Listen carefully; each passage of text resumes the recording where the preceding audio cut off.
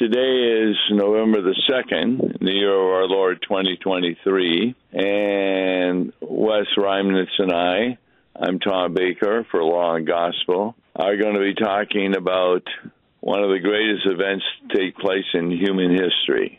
Our world has been shrouded in darkness with little access to the Word of God and an increasing perverted gospel being proclaimed. So along came a monk named Martin Luther. Why was he troubled in his soul? Well, he knew that he was unrighteous and that he would be judged by a righteous God after he died. So one day, while he was studying the book of Romans, Luther came to understand that the New Testament meant by justification by faith, realizing the righteousness of God is really given to those who have faith in Christ. So it was he knew he was unrighteous, and a righteous God was going to judge him. So he believed that he was going to be saved by his works, but he knew his works were so sinful that he got not only to dislike God, but actually hate him, until he read Romans.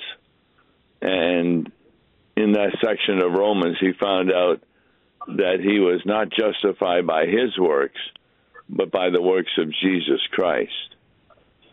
So reformers under Luther looked to Scripture to answer the question, what is the gospel? Now, it was summarized in what way by the reformers? Well, it's interesting. The article we're looking at talks about the five solas. Sola is Latin for alone or only. And why do you say it was interesting it's five? What is it normally? Well, we're used to the three solas or four solas, but he adds a fifth one. Yes. This sets us apart from the Roman Catholic Church. So the gospel message, recovered from the Word of God by the reformers, and is entrusted to us today. So let's take a look at the five statements of the Reformation that is given in this email to give us a clear grasp of the glorious gospel we believe in and to strengthen our conviction in its biblical truthfulness. What's the first one? Yeah, there's no particular order in there, but the first one he gives is sola fide, or faith alone. It pertains to the gospel. What does it mean? It means that a person is justified before God through faith alone, not on the basis of works, as you said before, that he or she has done. To be justified does not mean to be made righteous, but to be declared righteous. That's a great distinction there, Wes, that a lot of people think that if we get the righteousness of God, then we are made righteous. And they're bothered by that because they know they're not righteous. But God doesn't make us righteous totally until after the day of judgment. Instead, we are declared to be righteous. And how can God do that? Well, it isn't done because we kept the law. We see this in all kinds of man-made religions where they seem to placate or get right with God by doing something and can't do it. We say, based on the Scriptures, only through faith in Christ. Yeah, how would you define faith? What makes the difference between a work and faith? Well, a work is something that you do. Faith is something that you believe in, that is taken care of. I go with John 3:16. For God so loved the world that he gave his only Son, that whoever believes, or in other words, has faith in him, should not perish but have eternal life. So faith is belief in the promises of the Bible concerning our salvation in regard to Jesus Christ. And I think that's a wonderful thing for, many Christians are beset with anxiety or fear or worry about uncertainty or guilt because they never really come to a clear understanding of the one central doctrine. I mean, it plagues us all that, have I done enough? And we find that justification by faith alone is apart from any works that we do. Yes. So a lot of people continue to look to their works, trying to find assurance of their salvation. You can tell that in churches that don't understand the gospel when you go to their funerals. What are they talking about at their funerals? Yeah, how good they are, and if ever that person should deserve to go to heaven, it should be this person. But in our liturgy, what do we say we deserve? Nothing but eternal punishment. Yes, that's what we deserve. But it kind of reminds me of a funeral sermon that I did once. I started out talking about how great this person was and how lovely they are, and never a bad moment in there. And it was talking about a person who had schizophrenia, who had all kinds of run-ins with the law, with neighbors, with all kinds of things because they heard voices and they should do things. And I pointed out that in the eyes of Jesus, since she believed in God and believed in faith and that God had died for her, that she would be saved. And God said that she was righteous. Yes. Although, when I've done some funeral sermons, I remember a lady whose sister was Roman Catholic was at the funeral. And I was talking about how she was a poor, miserable sinner deserving nothing but temporal and eternal punishment. And boy, did her sister get angry with me. Because she felt... kind of reminds me of the statement that you made here just within the last month or so, that you got all these degrees and awards that are on your door, on your wall, and what do they mean? They mean nothing. It's what Christ has done for you. Yeah, just like the Apostle Paul. It's a bunch of garbage all in the background. And by the way, I don't have any of my degrees up on my wall. I don't put them up there. Huh? I used to. You used to do that? Yeah, and in the center of all those degrees was a large picture of Christ. Yes. Yeah, we've got that boy in the house. Okay, so the first sola, the first only, is faith alone. What's the second one? Sola gratia, which is grace alone. Okay. If I'm not worthy of being declared righteous simply by believing in Jesus, when the reality is that I am incredibly unrighteous, boy, this is where grace alone applies. Why does God declare us righteous? Well, even though we don't deserve it, it's on the basis of the declaration that in His own goodness and love, not only our worthiness. In other words, God decides to justify us because He wants to show His favor. Justification is free, and it flows from the grace of God to the unworthy, the ungodly, the unwilling. Now that's really important. To the ungodly, that includes us, but also to the unwilling. We don't really, as an unbeliever, will the grace of God or faith. We don't make it up. It's a gift from God. And therefore, He is the source of all of our salvation. And grace is different than mercy. Mercy is what? You know, you use those three phrases of grace, mercy, and I forget the other one. Justice. Justice. Yeah. Mercy is not getting what I deserve, but grace is what? Getting what you don't deserve. Sure. And what don't we deserve?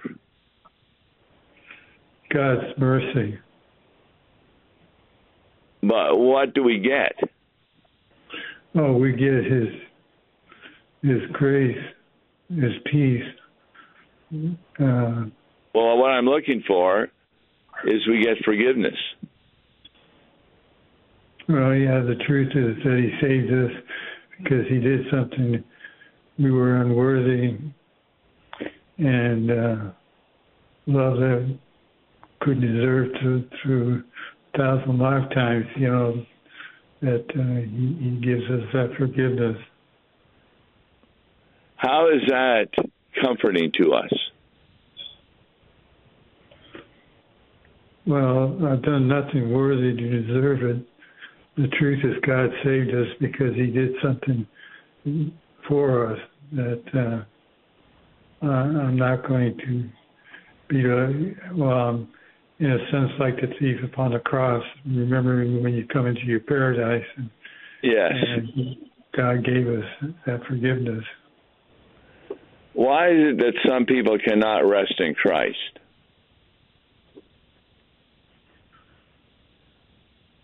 Well, I would say they don't have the gift of the Holy Spirit.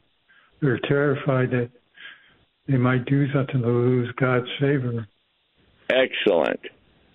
So how can I know lasting peace and have assurance if I thought the only reason God saved me because of what I did to catch His attention, or because I had done something worthy to deserve it? Can we do that? No. The truth is that God saved us because He did something. Yes. And we are the unworthy recipients of infinite love. Love we could never deserve, though we were to receive 10,000 lifetimes to earn it. Isn't that interesting? Yeah, it's great that it's like John the Baptist said to the disciples there in John, "Behold the Lamb of God who takes away the sins of the world." That through Jesus is found forgiveness and life eternal. So the first sola was faith alone. The second sola is grace alone. What's the third sola? Well, he uses solus Christus, or Christ alone. And, yes. And what does that mean? Well, the answer is that Jesus Christ alone, which we are made righteous, in the case that God justifies us by grace alone through faith, which was based on the merit of Christ alone.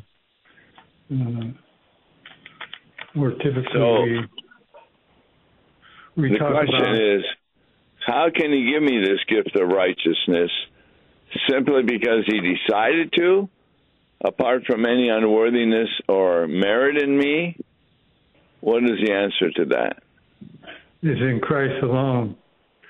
You read there in Ephesians chapter 2, in the coming ages, that He might show the immeasurable riches of His grace and kindness towards us in Christ Jesus, For by grace you have been saved through faith, not of your own difference, but a gift of God, not a result of your works, that anyone should boast. For we are his workmanship, created in Christ Jesus for good works. Yes. So he declares us righteous on the basis of what? The righteousness of Jesus. It just always draws me back to the baptism of Jesus by John the Baptist, who preached the baptism of repentance. And it's in his baptism that Jesus takes on the sins of all mankind. Yes. So our standing before God does not depend on one single work we perform, simply because we can't even do a proper spiritual work called the fruit of the Holy Spirit until we are totally saved. And that means by receiving faith in Jesus Christ. And it's his righteousness which is perfect and outside of us. Can we defile our Savior's righteousness? Oh, no, we cannot corrupt his holiness.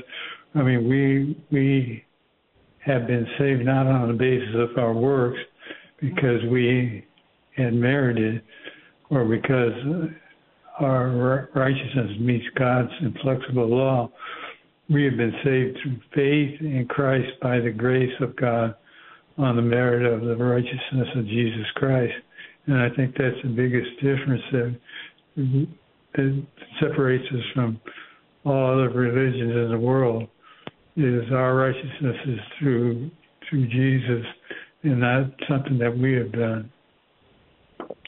I remember when I was a kid, I'd like to go to a movie, but I couldn't because I did not have a job, I did not have money. And so who gave me money to get into the movie? Your father. Yes, exactly. So if somebody would ask me, how are you able to see that good movie? I said, I worked on it.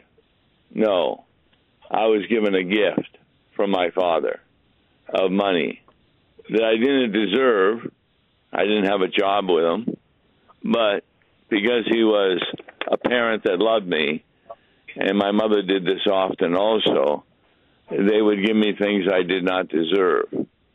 That's how to explain the righteousness of Christ, by the grace of God, that's how we are saved. He gives us his righteousness. He declares us to be righteous. And so you can't look at your works to see whether or not you're righteous. What do you look to know that you're righteous? We look to the righteousness of Christ is by the grace of God on the merit of the righteousness of Jesus Christ that we are made right. It's only Jesus' righteousness. That's right. And that is our comfort. So we've seen three alones: faith alone, grace alone, Christ alone. Now, what's the fourth alone? He has sola scriptura, or scripture alone. I like to call it the word alone. That's good. One of the greatest things that came out of the Reformation is Scripture interprets Scripture. There are many passages that are difficult to understand, but they're explained by other parts of Scripture. And do you do that in a sermon? Quote other parts of Scripture to explain one part? Oh, yeah. It's quite interesting. One of the challenges that I'm putting myself to right now is reading Luther's 55-volume set that I have of Luther's works in English. And I'm stuck already on Genesis 1:1. Yeah. Well, they've done 8 more books. Yeah. Right. So you're going to be over 60 books by the time you're done. I know. What's interesting about it is when you read Genesis 1:1, in the beginning, God has his creation. Luther goes on page after page about talking about that powerful word in his creating the world and the universe and bringing it into being. And then very simply he puts towards the end of one of his lectures, and that's that same word that we use in our life. Yes. Now, we looked at the first 3, but they are meaningless if the Word of God is not our guide and instead the product of 16th century theologians. The principle then asserts what about the Word of God?